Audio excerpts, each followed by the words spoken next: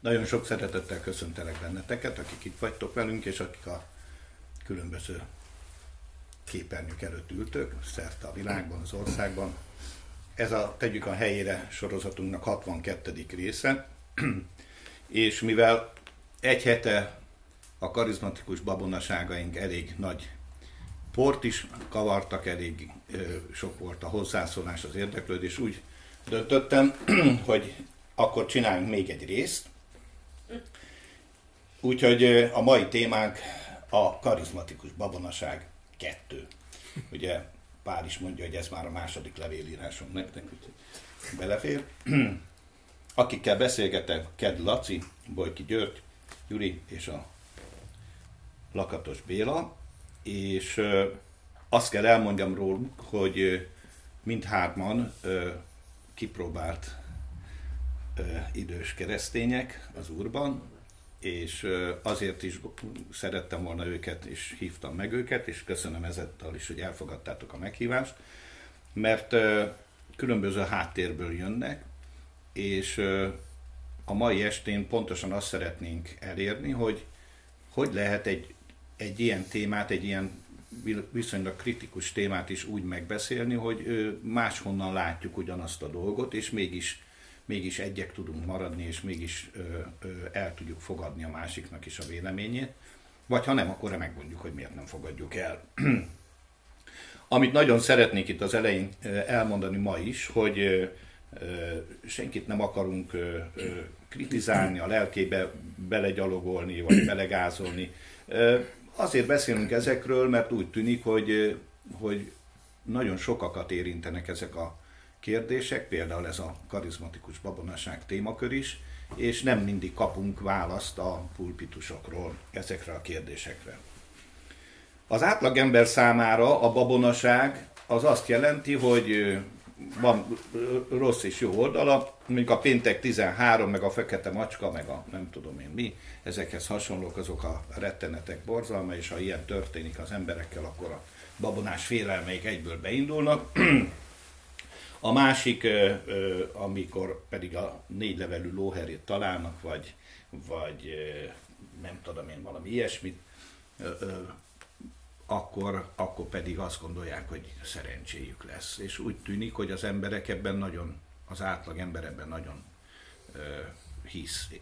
Ugye a legutóbbi alkalommal is beszéltük, és abban maradtunk, hogy hát a babonaság az egy félelem és egy torz hitből fakad, és hát most azt szeretném körbejárni a barátaimmal, hogy ti hogy látjátok ezt a kérdést, és most az első kérdésem akkor tehát így szól, hogy tudnátok-e olyan keresztény gyakorlatot mondani, ami szerintetek kimeríti a babonaságnak a fogalmát.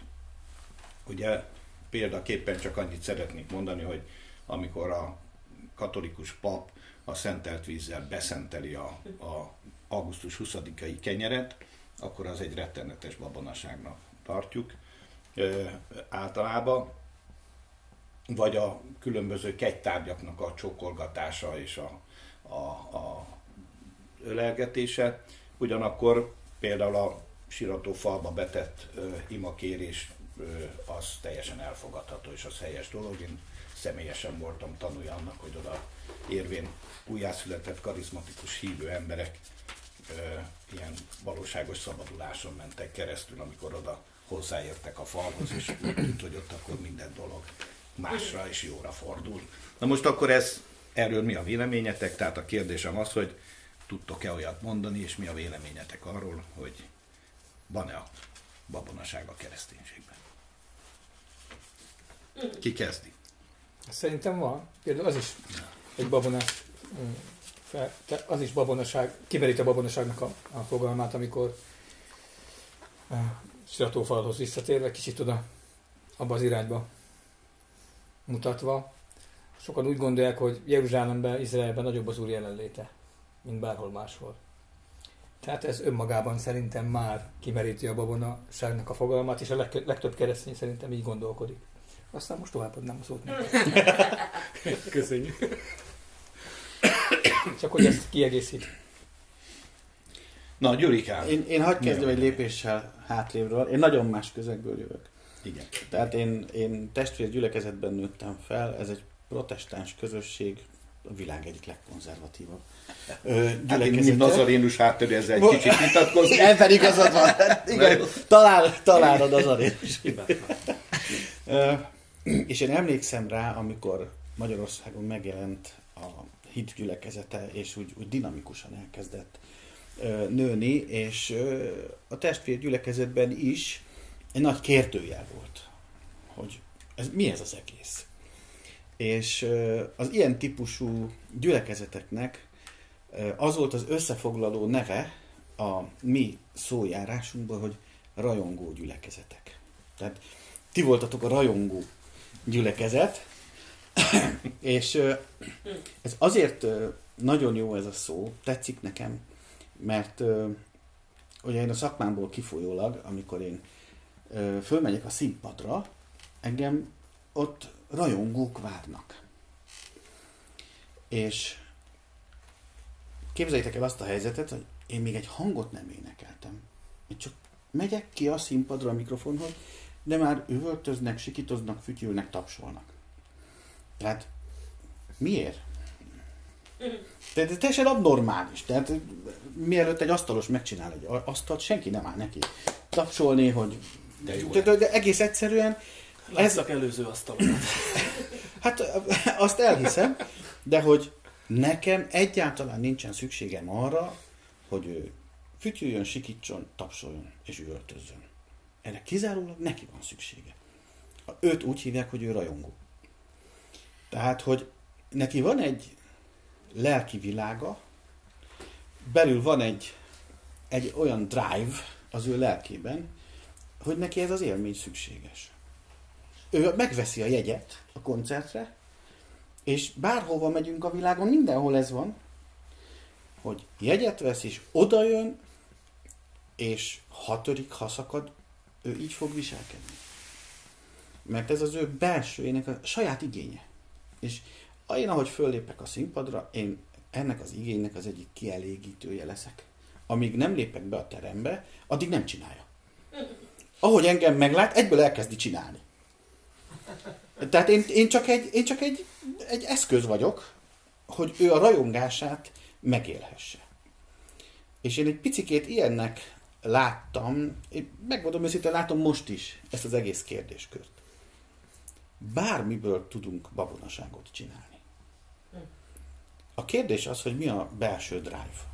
Tehát, hogy önmagában egy jelenségre azt mondani, hogy az nincs, mikor lehet, az botorság. Egy jelenségre azt mondani, hogy az sátáni, ez is botorság. Tehát ezt nagyon pontosan, igazából a legtöbb dolgot kívülről szerintem nem is tudjuk megítélni. Ez attól függ, hogy az a valaki, aki azt csinálja, az miért csinálja. És én azt gondolom, hogy a mai világban ezt kell mindenkinek saját magában nagyon helyre tenni. Hogy ő miért csinálja. Ő csinálhatja tiszta szívvel, a Szent Szellem vezetésének engedve, de csinálhatja egy olyan belső igény kielégítése miatt is, amit ő szeretne átélni. És akkor ez egy ilyen mint az italautomata, bedobunk egy 20-ast, az azt jelenti, hogy elmentem a gyülekezetbe, na hát Úr Jézus, én megtettem a magamét, most jöjjön egy dicsi csopi, és 5 perc múlva menjen a jump. És akkor, hogy ott volt a Szent Szellem. Az Úr, hogy ott volt az alkat, de hogy volt ott a Szent Szellem, meg az Úr. Tehát ezért nem volt ott. Ő volt ott, és az ő igénye, és az adott dicsi csopi pontosan kielégítette az ő igényét. Tehát én azt gondolom, hogy nem a jelenséget ítélném el, mert azt kívülről sokszor nem egyértelmű. Számomra nem egyértelmű, hanem én azt mondom, hogy ez mindenkinek a saját felelőssége, hogy az a dolog, az miért történik az ő életében. És én itt egy ugyanolyan fejlődést feltételezek minden Isten gyermeke életébe, mint ami az való életben zajlik. Hát gyerekként még van Mikulás. Hát a hívő életnek is vannak Mikulásai. Olyan jelenségek, amikre a 30 évvel idősebb keresztény ember azt mondja, hogy de az igazából nincsen. De neked jó, hogy van, csak amúgy nincs. Tehát, hogy, és akkor ő nő föl, és akkor néhány dologra saját maga döbben rá, néhány dologra a tanítói mutatnak rá, és tanítják meg, hogy nincs, és talán egy érett hívő ember, annak ez az ismérve, hogy nagyon sok dolog mögötte van már. Tehát, Laci, így. Mit szólsz mindehhez? Ez teljesen így van, csak én most a babonára, hogy igen. A múlt adásban az nagyon tetszett, hogy a félelem, tehát hogy mi van, ha nem csinálom. Tehát ez is lehet, az mi van, ha nem örülök, azt mondják, hogy nem vagyok eléggé szellemi, vagy mit tudom én, tehát ezt lehet szélsőséges esetben úgy nagyon úgy lenni, de mondjuk én inkább vagyok örömpárti, mint hogy savanykodjak. Nem ellene mondom a Gyurinak, hanem csak... nem. Az ige beszél, hogy örüljetek mindenkor. Persze, de ő se arra mondta, hogy tehát ha valaki örüljön, hát szó nincs róla. Örüljetek, az örülök. Na szóval, hogy azt mondja, hogy az Isten szeretet, és a szeretetben nincsen félelem. Mert aki fél, az nem lett teljesen szeretet, a félelem gyötrelemmel jár. Most a babonaságok akármilyen szakrális mázzal vannak bekenve, félek, ha nem megyek el, mi lesz, vagy félek, hogyha mit tudom, XY ott lesz, most nem részletezzük, de X családból való ember ott van, akkor a Szent Szellem megszomorodik, megáll az ébredés, meg mit tudom én. Tehát aki tudja, miről beszélek, azt tudja, most annyira ezt nem fejtenénk ki, de ezek olyan babonás félelmek, ami mögött az van, hogy X dolog, az nagyobb tud lenni, mint az Úr. Pedig azt mondta, hogy minden név fölé tette. Aminek neve van, az egész univerzumban, a fölött van Jézus neve.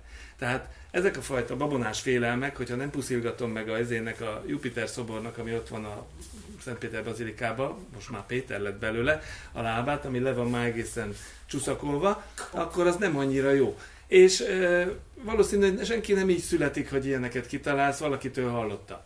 És ugyanakkor a szeretet az, ami megtérésre indít, tehát hogyha elkapja Istennek az a elfogadó, szóval feltétel nélküli szeretete. Nem azért szereti, mert puszilgatja az X-et, meg az Y-t, meg mindenfélét csinál, ki mit, mindenhol lehet ilyesmi, akkor ezekből könnyebb kijönni. Van az a kis mese, hogy a szél meg a nap versenyeznek, hogy kiszedi le a hátizsákot vagy a kabátot az emberre, a szél fújja, mint az őrült, persze még jobban behúzza. Tehát, hogyha most azt mondom neki, rengeteg olyan ismerősöm van, aki ilyen-olyan mindenféle dologban benne van, és nagyon óvatosak, mert azonnal befeszül, és magára húzza a kabátot. És onnantól kezdve én egy hiteltelen valaki leszek, aki hülye szektás baromságot mondok neki. Viszont, hogyha az Istennek a szeretete megy felé, és nem azért, amit csinál, hanem annak ellenére, mind ahogy felém is jött, akkor hajlamosabb elgondolkodni, mert úgy van vele, hogy ez olyasmi, mint amit olvastam, hogy ez a Jézus is. Igen. Nekem az a történet jutott eszembe, hogy beszélt itt a Laci közben, hogy Pál apostol, amikor beszél a korintusi levélben arról, hogy ha bemegy a bálvány templomba, és ott vendégeskedik. Igen. És a szövegkörnyezetet, hogyha megnézitek, a kontextust, úgy indultja a gondolatmenetet Pál, hogy ő meg van győződve arról, hogy csak egyetlen egy Isten van. Igen. Tehát volt egy ilyen hite neki. Tehát ő erős volt a hitében, a lelkiismeretében, bement a bálvány templomba, ott vendégeskedett, és semmi baj nem lett tőle. Az a lényeg, hogy a hitben erőtlen atyád fia, lehetőleg ne lásson meg téged, nehogy megbotránkozzon rajta. Vagy ő, neki megsérülne a lelkiismerete. Tehát ennek ez egy picit szubjektív is azért. Egyrészt, másrészt viszont nem véletlenül van benne ez az Istennek az igéjében, azt gondolom. Nem kell nekünk ettől félni. Például mire gondolok? Van egy ismerősöm, aki megtérése előtt, újjászületés előtt római katolikus volt, de nagyon benne volt ebbe a dologba. És aztán megtért, újjászületett, és egyszer én, jó pár évvel ezelőtt, körülbelül olyan 20 évvel ezelőtt, a Szent Péter bazilikában restauráltuk ott nem tudom, mit csináltunk, ott csináltunk valami felújítást. Szent Péter bazilikában. A bazilikában. Bazilikában. Szent István tér. Szent István bazilikában, bocsánat. ott valami felújítás. Csávó vagy, hogy Vatikánban dolgozol. Na persze, most képzeljétek el, én már akkor meg voltam térve, és szolgáltam is. És akkor ott valamit csináltunk, mert ugye hát pénz, mégis nekem is, tehát hogy valamilyen rejtésoknál fogva nekünk is fizetni kell a boltba. Kenyérért, tejérért, hús. Tehát annak ellenére, hogy hívők vagyunk, és minden a miénk.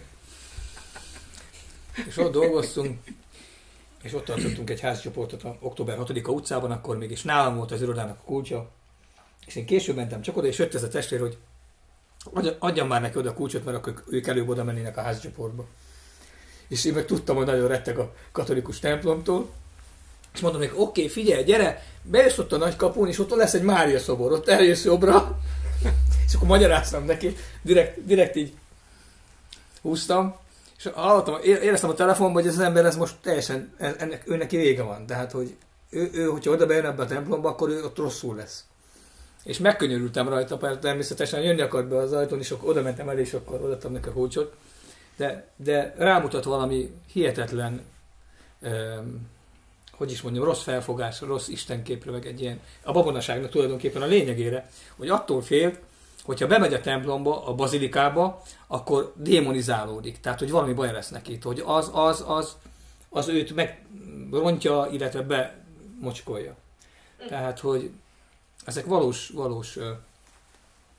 dolgok és valós félelmek is. Most akkor egyáltalán foglalkozzunk ezzel a kérdéssel, mert ahogy itt most válaszoltatok, nekem az jön le, hogy igazából mindenki csináljon, amit akar, aztán úgyis az Isten majd megítéli ezeket a dolgokat, hogy van létjogosultsága annak, hogy tanítsuk egymást, hogy segítsük egymást, vagy hogy állást foglaljunk ebbe a kérdésbe, vagy akkor tényleg jöjjön, aminek jönnie kell, és akkor mindenki csináljon, amit akar. Hát pont erre utal ez a páli történet is tulajdonképpen szerintem, hogy ezeket a kérdéseket tisztázni kell. Tehát, hogy... Hát azért kérdezem, mert ugye a páli történet, vagy ott van az érckígyó. Az érckígyó valamikor egy nagyon fontos funkciót töltött be, fel kellett rá nézni, és aki felnézett rá, az meggyógyult. Aztaztán egy Nehuszta nevű bálványt csináltak belőle, amit a Krónika könyvében olvassuk, hogy nem is tudom melyik király, mindegy kigyomlált,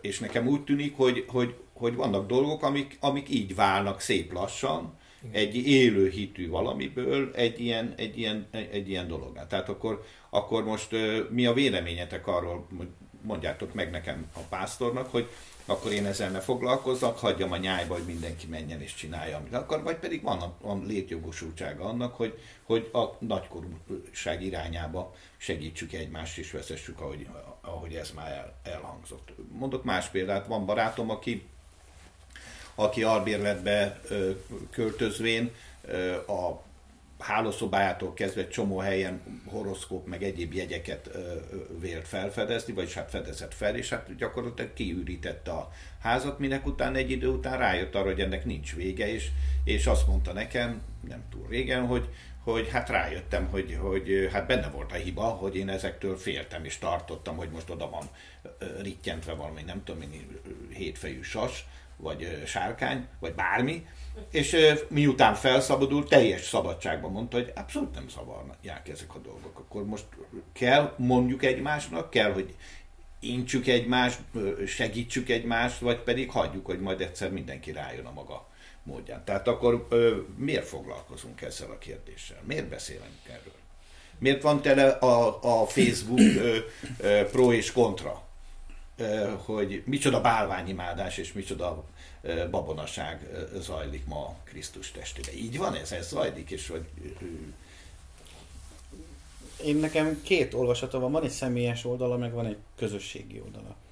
A személyes oldala az hogy én óvatosságra intenék mindenkit. Mert szellemi háttérruházzá válni nem egy életbiztosítás.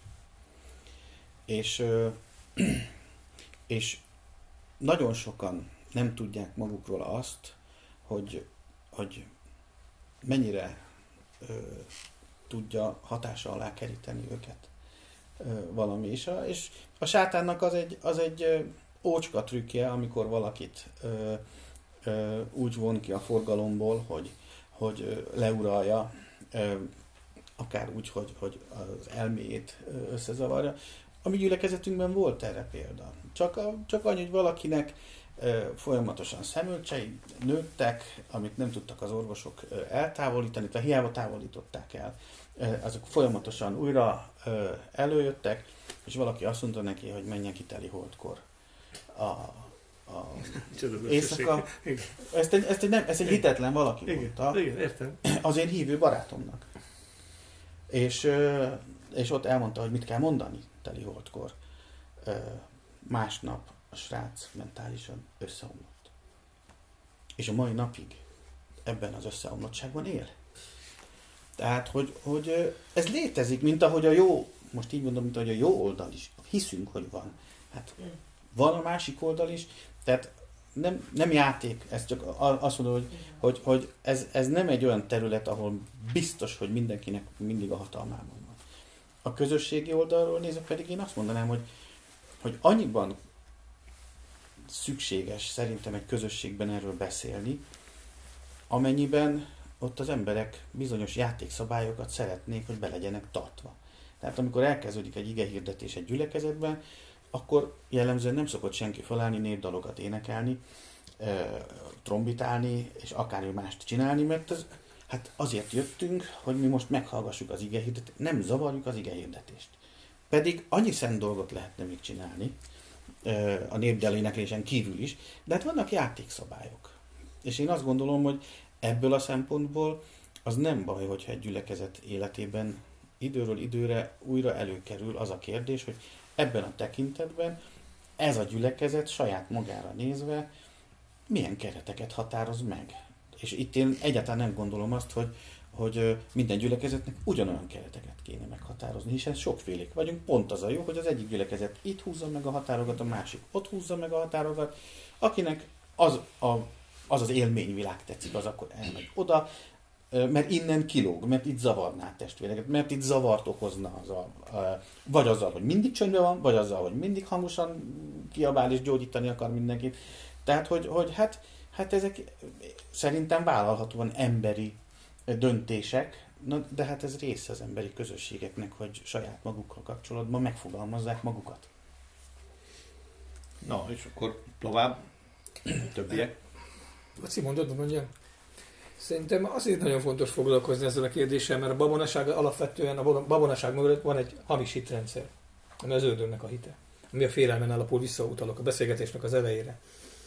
És ez, az ördögnek a hite, ez a babonaság, az mindig megkérdőjelezi az életünkben az Istennek a jóságát, az identitásunkat, elhomályosítja azokat, amiket a názareti Jézus Krisztusban Isten odaadott nekünk, akik vagyunk, akiké válhatunk, az Istennek a gondviselését illetően, a szeretetét illetően, és sorolhatnám. Mindazt, amit megkaptunk Krisztusban, a babonaság bizonyos feltételekhez köti legtöbb esetben. Hogyha te ezt megcsinálod, vagy ha te azt nem csinálod meg. És ez egy hamis hitrendszer. És éppen ezért szerintem ezen keresztül az ördög igenis lop. Ha valamin keresztül tud lopni, akkor ez az. És ebből kifolyólag én szerintem sokkal többet kellene beszélni erről, mint amennyit beszélünk róla. Nekem az a véleményem, nagyobb hangsúlyt kellene fektetni erről. Másrészt viszont van az a típusú babonaság, ami nem feltétlenül a félelmen alapszik. Az Attila utalt erre az elmúlt héten, és arról is talán érdemes lenne beszélni, amikor azt mondjuk, hogy annyiszor megvalljuk Jézus nevébe, hogy valaki meggyógyul, hogy majd attól várjuk, hogy akkor most már meg fog gyógyulni, mert most már megvallottuk reggeltől estig, és ebben nem feltétlenül egy félelem van, hanem egy ilyen hit van, egy ilyen ez pedig a reménység helyett ugye az illúzió.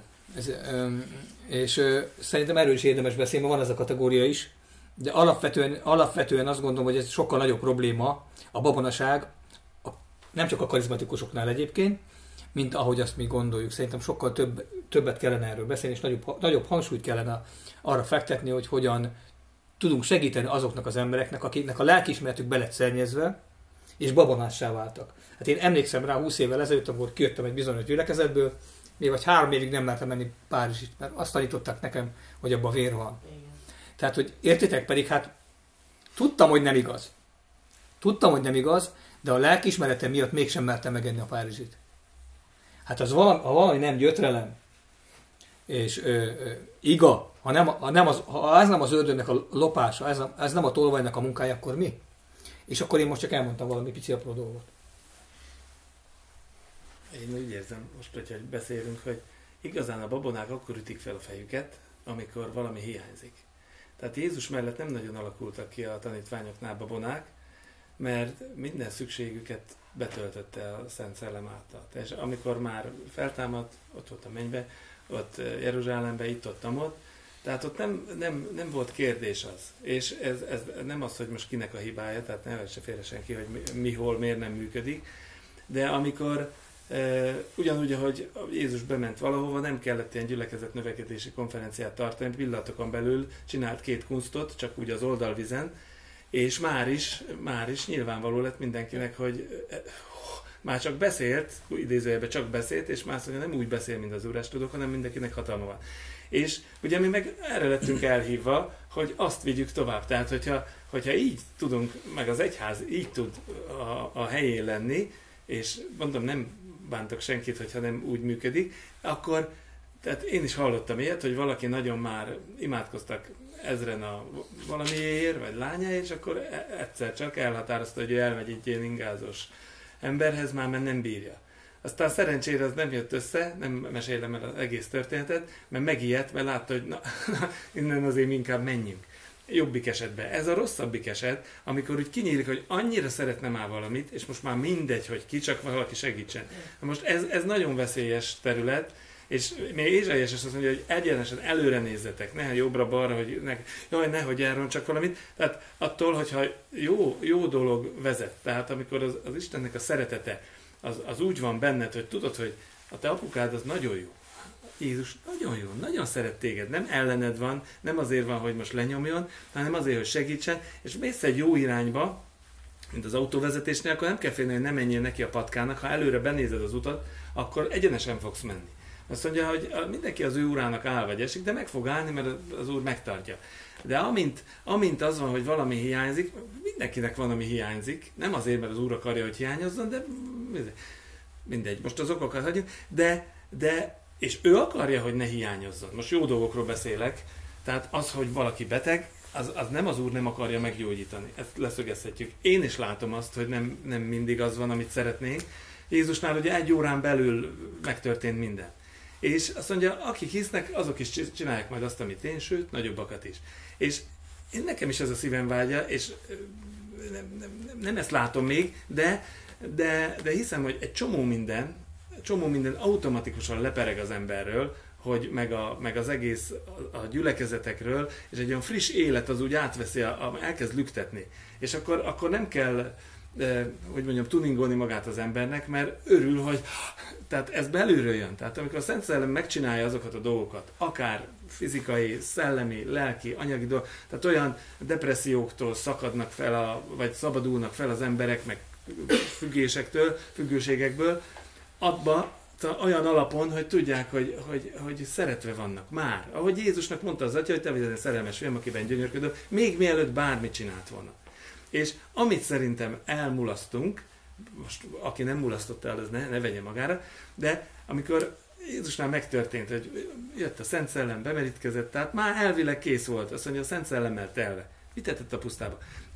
És ott azt nem írja le, szándékosan szerintem, hogy ott mi történt. Az volt, hogy vadállatokkal volt együtt, ugye éjszaka hideg van, nyáron nagyon meleg van, de soha sincs jó idő, és ki volt ott egyetlen egy valaki, az Atya, meg a Szent Szellem, akivel ő tudott tárgyalni. Tehát ez a finom hangolás az ott beletálítva, jó módon, és utána mondja, nem pont akkor, de hogy semmit nem csináltam, csak láttam, hogy az Atya csinálja, meg nem mondtam semmit. Hogyha ezt az egyszerű dolgot idézőjelben sikerül elérni, akkor úgy tudunk segíteni, hogy mindig személyre szabottan. Jött a Nátánál, azt mondja, láttalak a fügefalat. Jaj, hát te vagy a Krisztus, a Izraelnek az üdvözlő. Azt mondja, most annyit mondtam neked. Biztos az neki valamit ki tudja, mit csinálta a fügefalat, de valamit jelentett neki. Tehát ez az ismeretbeszéd. Tudom, hogy meg voltak szólítva, az asszonyok útnál meg volt szólítva.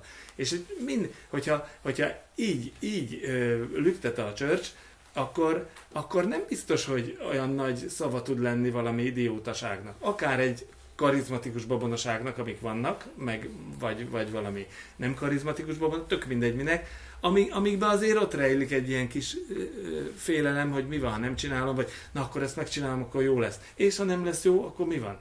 Mert jobb, ha nem lesz jó egyébként. Az a vád ér bennünket, hogy illetve egyáltalán, hogy ahol ezek a dolgok történnek, ott amögött nem legális tevékenység zajlik.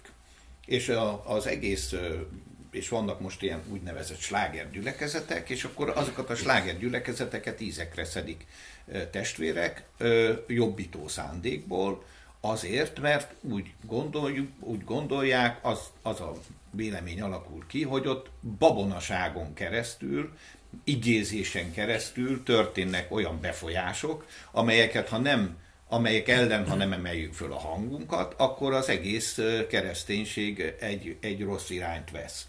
Vagy van, aki még szélsőségesebben veszi, kimondottan kimondja, hogy akkor elveszti az ember az üdvösségét, aki ezeket hallgatja, ezeket nézi, ezektől vesz bármit.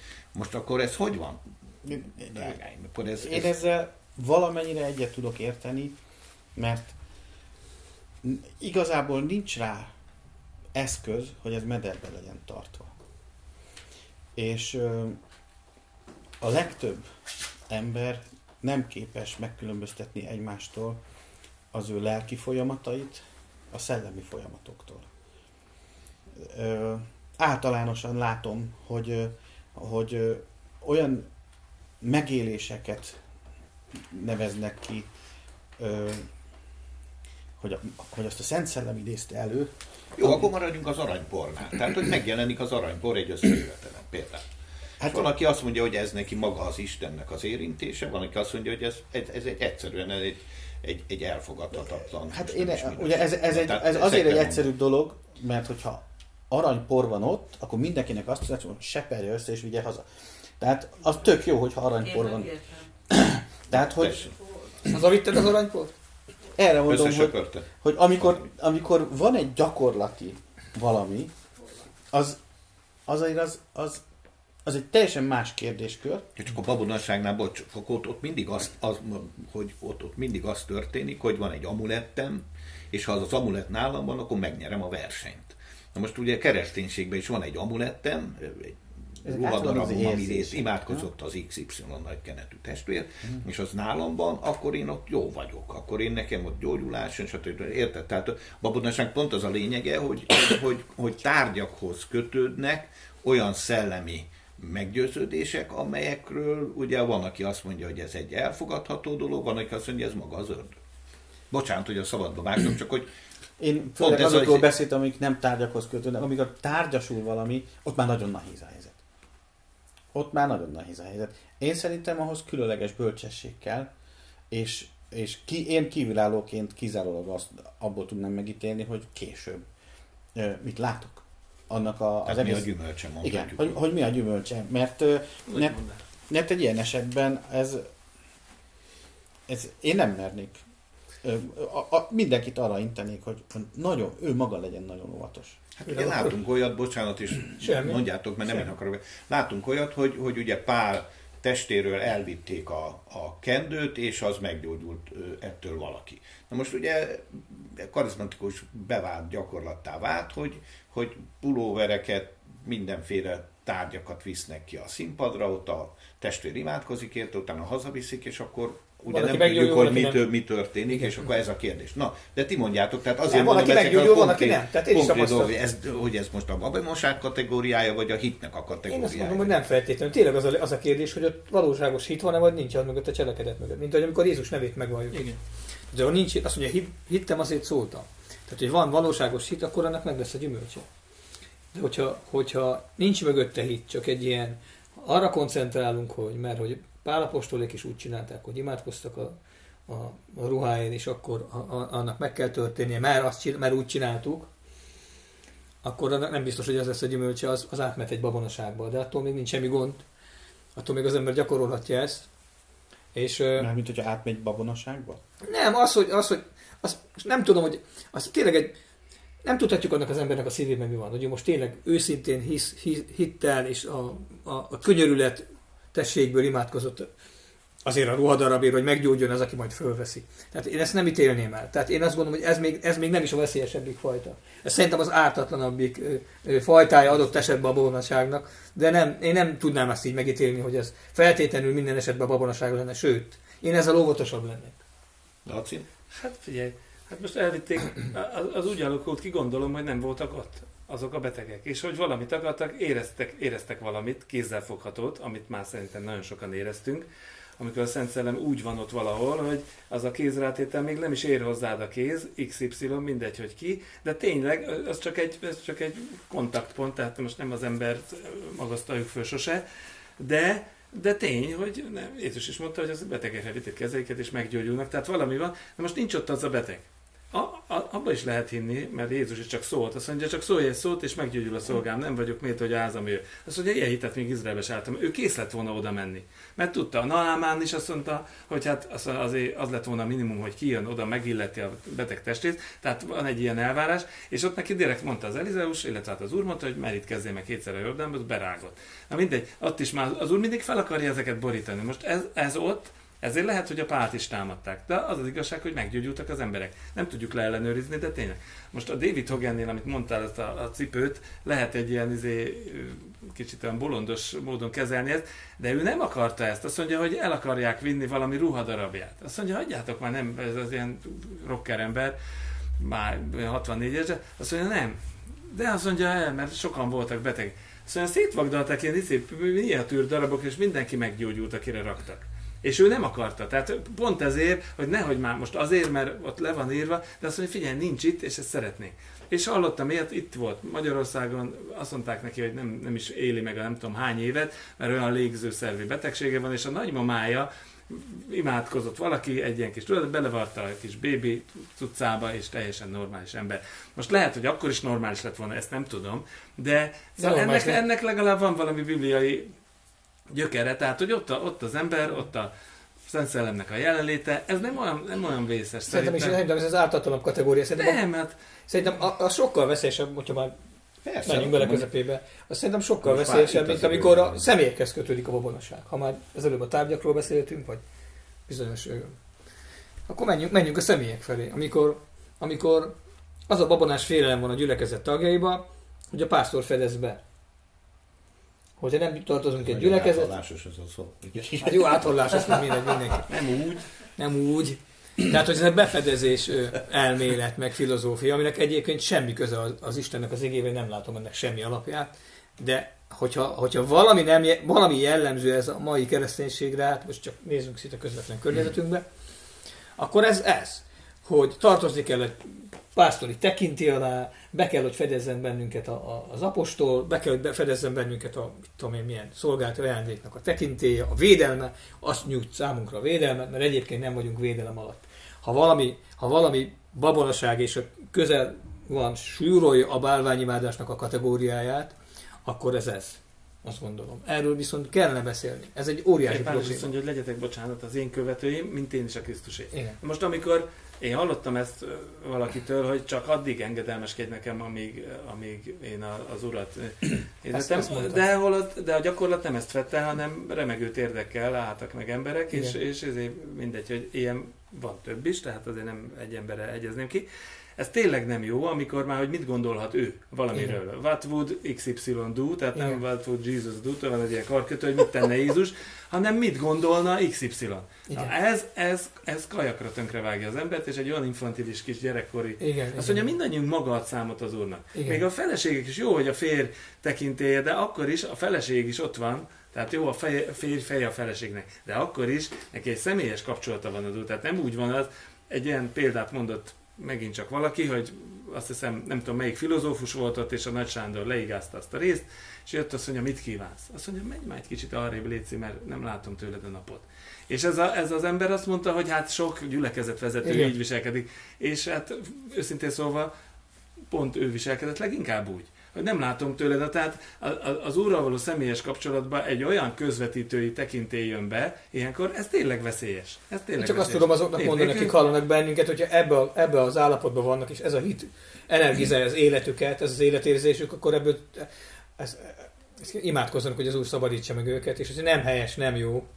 És nem igei az, hogy ilyen módon manipulálva vannak a keresztények, és arra bátorítok mindenkit, hogy ha lehet, akkor törjünk ki ebből a félelemből, szerintem kérjen segítséget, kérje az Urat, és az Úr meg fogja őt szabadítani, keresse az igében a megoldás, és hiszem, hogy Isten fog szólni hozzá.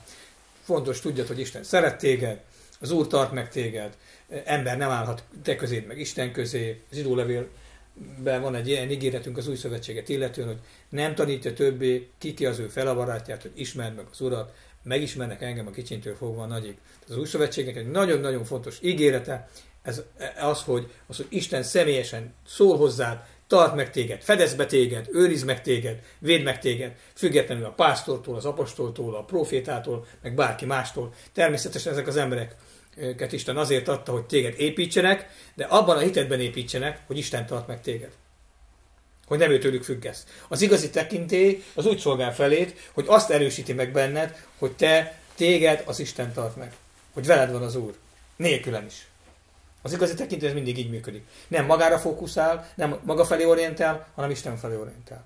És hogyha picit is érzi az ember azt, hogy magához akarja láncolni a tekintély, akkor ott ki kell, hogy gyulladjon a piros lámpa a hívő testvérének az életében. Sajnos ebben volt tapasztalatunk, de erről kell beszélni, ez egy alapvető probléma, és szerintem ez sokkal súlyosabb, ha valami súlyos. Igen, ez átevez egy másik területre. Átevez, de hát ezek már a súlyos. Szolgálattal való tekintély, és azzal való igen. visszaélés, mert alapvetően ugye az Isten azért rendeli a szolgálati ajándékokat a testbe, hogy építsenek bennünket. Igen.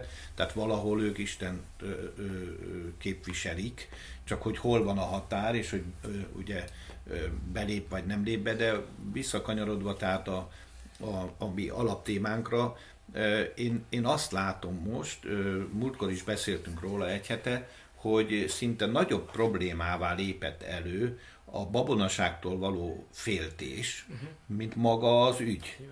Hogy mi erről a véleményetek? Tehát, hogy most az én ezt úgy írtam föl, hogy a babonaságtól való félelem a legnagyobb babonánká lép elő. Most új keletű dolog, mert ugye amitől fél az ember, az esik meg vele, mondja az ige, akkor ilyen alapon azok, akik most úgy lépnek föl, hogy védelmezik a üdvösségtől, meg a beszennyeződéstől a Krisztus testét, és most maradjunk a babonaságnál, holott ez egy óriási téma, amit te itt most fölveszel. Hát én azért mondtam ezt, mert szerintem ez is a babonaságnak a kategória. A babonaság kategória akkor van, amikor ugye ismerünk olyat, hogy ez a nagykenetű testvérnek a nyakkendője, és hogyha a nagykenetű testvér nyakkendőjét valahogy én megkapnám, és én azt használhatnám, akkor az biztos, hogy az életemben egy olyan szabadulást, gyógyulást eredményezne, ami hát borzalmas, a gondolata is borzalmas, nemhogy a gyakorlata, és ez ment a gyakorlatban. Nos, tehát akkor mi a véleményetek erről? Gyuri akart valamit. Hogy a babonaságtól való félelem egyenlő a babonasággal. Nem tudom, hogy ehhez akartad, de csak már kinyitotta háromszor a száját. Nem, szerintem lépünk tovább a kérdésben. Én ezzel kapcsolatban is azt mondanám, hogy én nem hoznék általános szabályt. Mert hogy te nem? Nem hoznék általános szabályt. Tehát bizonyos személyek jól teszik, ha hallgatnak arra az intésre, hogy te ne menj oda. Mert az a te számodra az egy rossz vágány lehet. És más testvéreknek nyugodtan oda lehet menni, mert az ő számukra nem jelent. Tehát, hogy itt sem a kimondott szót ítélném el, hogy most valaki azt mondja, hogy ez babonaság. Ez ugyanannyi embernek babonaság, mint ahánynak nem. Ezt én merem állítani. Tehát ez nem olyan egyszerű ez a kérdés. Ami az egyiknek áldássá válik, az a másiknak totál félrevezető. És a hívő életét évekre parkolópályára teszi. Csak itt Budapesten meg kell nézni, hogy mekkora a gyülekezeti turizmus. Mert elindulnak a fiatalok, és mennek. De itt se éreztem magam jól. Hát volt 4 alkalmon mondjuk. Miért nem érezted magad jól? Nem éreztem, hogy úgy ott van a Szent Szellem. Hát mennyit vittél oda magadban? És akkor megy a következőbe. És akkor visszaérkezik, és akkor 1 év múlva kijelenti, hogy Budapesten nincs olyan gyülekezet, ami neki jó lenne. Tehát, hogy ebből fakadnak ezek. Tehát mindig a szeméből indul ki. Tehát én nem ítélném el azt a mondatot, ami figyelmeztet, ami óvatosságra int, azzal nem biztos, hogy egyet tudok érteni, hogyha kizárólagosan elvet, mint ahogy tehát a karizmatikus jelenségekkel élő gyülekezeteket sem merném pellengérre állítani, meg azokat sem, akik nem használják ezeket a gyakorlatokat. Tehát szerintem létjogosultsága van az óvásnak ebben a tekintetben, és van, akinek arra van szükség, hogy ne tegye be oda a lábát, és van, akinek semmi problémát nem jelent, hogyha beteszi oda a lábát, sőt, áldást hoz számára. Laci, te hogy látod ezt a kérdést? Én azt, hogy attól függetlenül, hogy igen, a babonaságban. Én azt mondom, senkinek ne féljen egyet sem, mert az Úr akkor is szeret, hogyha most éppen egy ilyen nagy babonás félésbe vagy, de ne legyél, teljesen. Mert ez amit a Béla mondott, az szerintem az nagyobb gyötrelem még talán a nyakkendőnél is, megmondom őszintén, mert azt tudom, hogy milyen. A nyakkendőből még származhat áldás, meg ha tényleg meggyógyul az. Figyelj, bedobták, jó, ez a síros dolog, ezt most hagyjuk, de az Elizeus sírjába behajintották azt a temetendő úriembert, és feltámadt a csontoktól. Pedig a halott érintés, meg minden, tehát azért az Ószövetségben nagyon-nagyon szigorú volt, de ebből gyakorlatot csinálni, az teljes hülyeség. De ugyanakkor most az meg, hogy inkább az, hogy tehát szerintem nagyobb veszély már karizmatikus helyeken, hogy az emberektől való félelem. Tehát az akkora csapda, igen, akkora csapda, hogy ha valamit észre mersz venni, ami esetleg nem jó. Tehát nyilvánvalóan, mert olvasod az igét, és egyértelműen, tehát nem azért, mert bele akarsz kötni, csak tehát romokból van a szíved, lelked, amikor látod, ami történik, és amit meg átész mondjuk otthon. Beszéltem én, mindegy.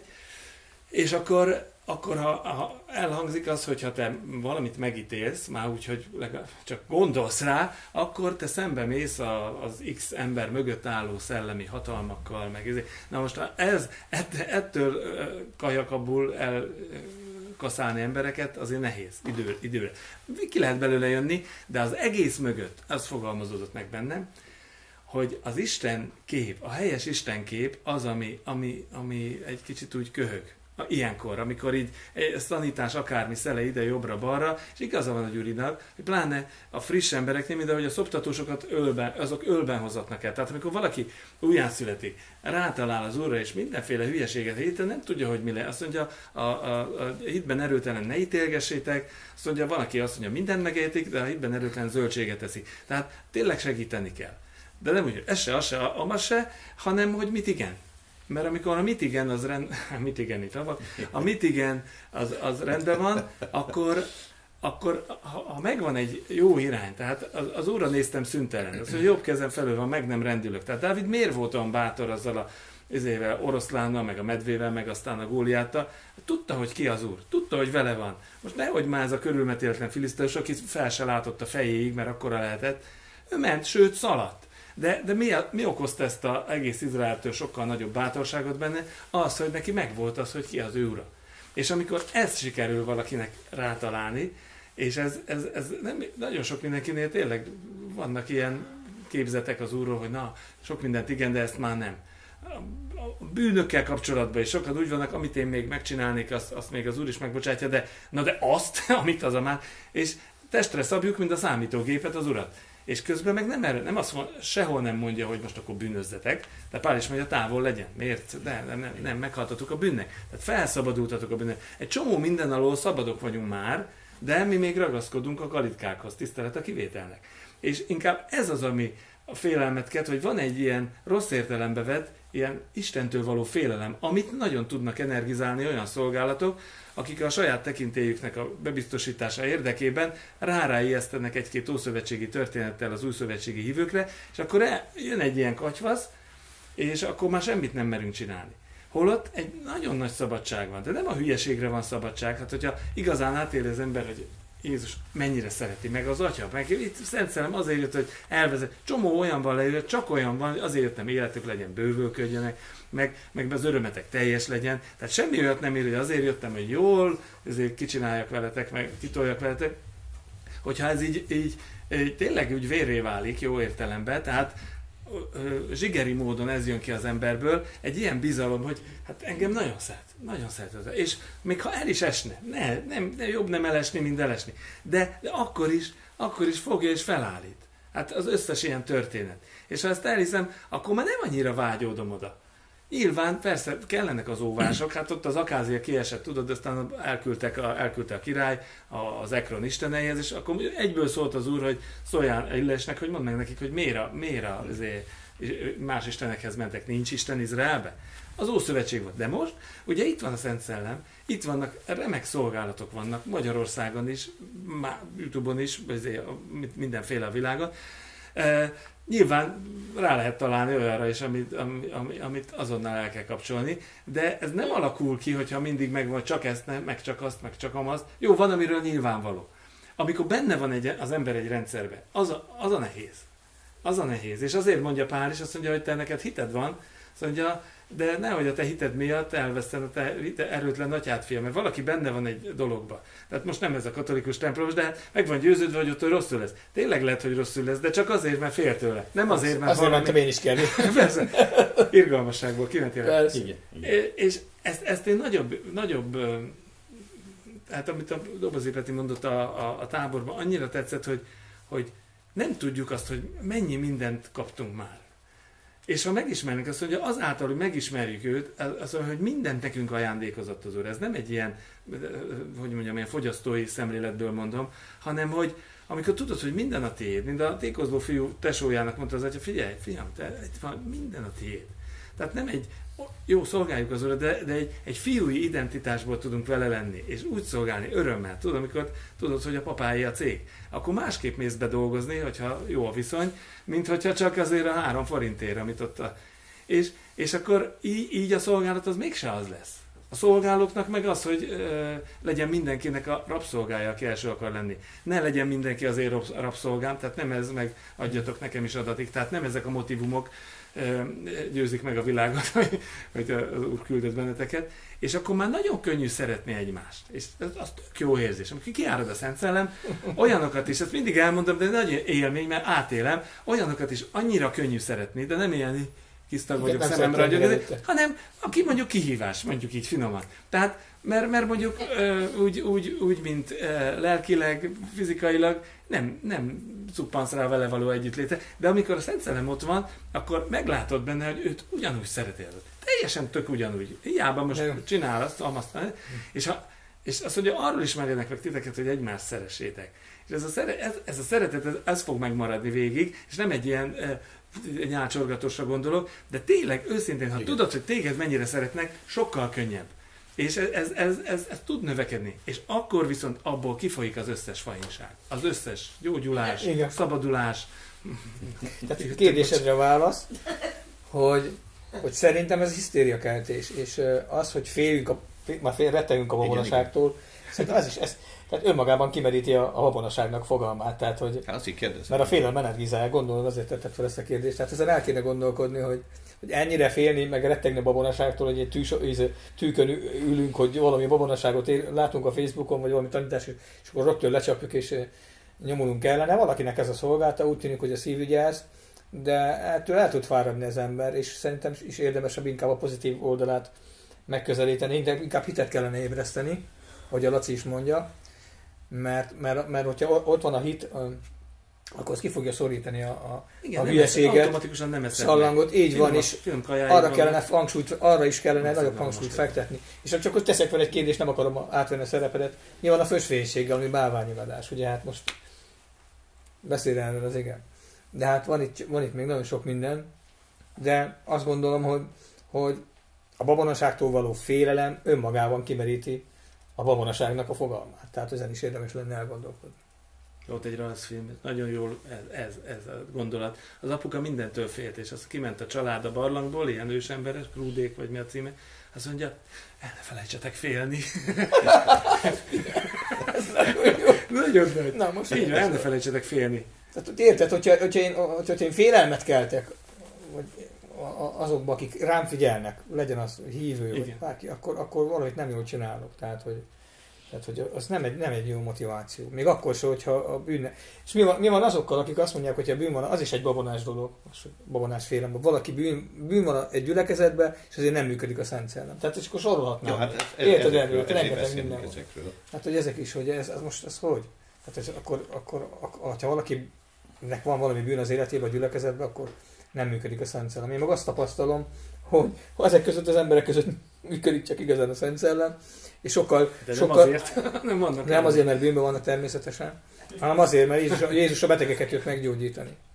A betegeket jött meggyógyítani. És a Szent Szellem az pontosan, hogy ezek felé az emberek felé tud szolgálni, azért, mert ők tudják, hogy bajban vannak, és akik meg nagyon jó állapotban vannak, állítólag, és nagyon rendben vannak, és nagyon sokat imádkoznak, meg böjtölnek, azok sokszor ugye olyan hassal jönnek a gyülekezetben, nem akarok elmenni, hogy tele van a hasa, és akkor nem kap semmit. Tehát, hogy ezen az alapon, ezen a vonalon gondoltam én ezt, hogy ez is egy babonás félelem. Tehát azt mondom, hogy ez sem jó, mert a közösségeket tulajdonképpen szétveri. Rengeteg gyülekezetet szétvert már ez a gondolkodásmód, ez a fajta babonás félelem, azt gondolom. Jó, hát akkor azt hiszem, hogy konklúziókon levonhatjuk, hogy a gyümölcseiről ismerszik meg a fa, és hogy a gyümölcsök megmutatják egy dolog mögött lévő mindent gyakorlatilag, és akkor levonhatjuk azt, hogy nem lehet ezt felszínesen kívülről megítélni, hogy például valaki egy közösségbe hogy megy, és mi az ő motivuma, hanem azt lehet megítélni, vagy abból lehet felismerni, hogy jön abból a gyülekezetből, és hogy ott mit élt át, az egy dolog, és azt lehet látni, hogyha ő ott úgy ment oda, hogy nyitottsággal és várakozással, akkor és áldással jön el, akkor ez valóban működik ott. Időnk nagyon elment. Van-e egy mondatotok esetleg, amit még úgy belétek szorult, és nem akartok úgy elmenni, hogy azt nem mondjátok el? Intőleg, vagy bárhogyan. Ha van, akkor ha nem, akkor megyünk tovább. Én talán csak annyit tennék ehhez hozzá, hogy a mi gyülekezetünkben, amikor megjelentetek ti, a rajongó testvérek a hídgyülivel, a mi gyülekezetünkben ez úgy került nyugvópontra, és szerintem ez azóta is érvényes kéne, hogy legyen mindig, hogy nem azzal kell foglalkozni, hogy a másik miért csinálja azt, amit csinál. Azzal foglalkozunk, hogy én miért csinálom azt, amit én csinálok. Tehát, hogy én a másikat,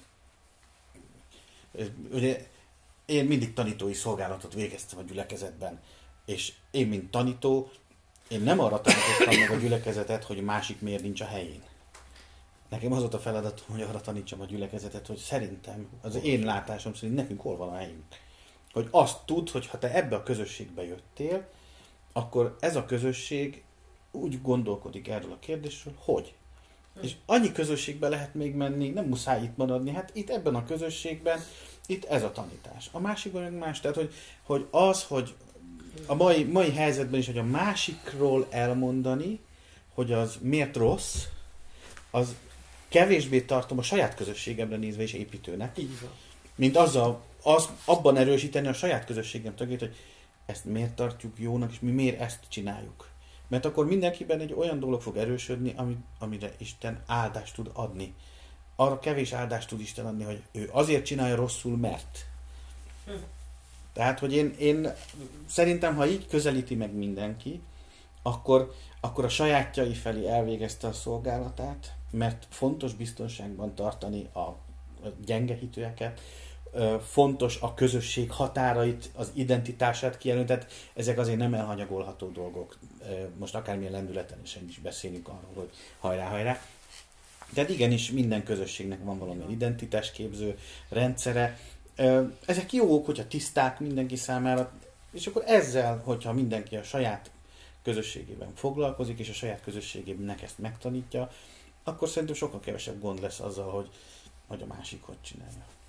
Lacikám, ezen gondolkodtam, hogy hogy érdekes, hogy majdnem azt mondtam, hogy Jézus nem nagyon beszél dolgok ellen, de bizonyos dolgok ellen azért nagyon határozottan. Tehát a farizeusok, a képmutatás ellen nagyon beszélt. És a farizeusoknak is nem az, hogy valamit elrontottak, hanem amikor nagyon jól tudták, hogy ők egy ujjal nem érintenek semmit abból, de egy ilyen képmutatót, azt mondja, ti nem mentetek be, nálatok vannak a mennyek országnak kulcsai, ti nem mentetek be, és aki beszeretett volna, az se enged. Tehát ez egy felelősség. Ugyanakkor a példaadás azt szerintem sokkal erőteljesebb. Tehát emellett Jézus, amit megcsinált, azt mondja, hogy a bűnösök és a vámszedőknek a barátja. Most nem lett ő bűnös, és a vámszedők meg a bűnösök sem maradtak azok. Ő bement, nem félt attól, hogy bemegy a kocsmába, vagy bemegy és a legtisztább tanítás ugye az egyértelmű, hogy ami az övé volt, és mégis lebeelzebubozták. Azt mondja, figyelj, ha engem beelzebuboztak, akkor a ti fiaitok, akkor azok most kiáltal űzik ki a démonokat, akkor most hagyjuk már ezt.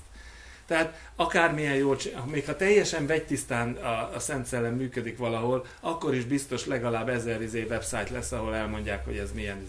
Mert az ember az ő cselekedeteit az fele barátja iránti irítségből rendeli, mondta Salamon, és ez sajnos úgy is megvan, hogy egy gyülekezetbe jár 50 ember, és akkor van egy 5000-es, és mondjuk jó, akkor már csak azért is belobban hogy hát micsoda dolog ez.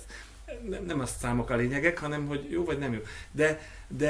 De senki nem tud szerintem tartósan nem eredmény, most nem úgy, hogy kilóra, hanem olyan értéket teremteni, vagy nem teremteni, hanem fenntartani, benne tartani egy gyülekezetet, aki folyton tényleg azzal foglalkozik, hogy a másik mit csinál rosszul.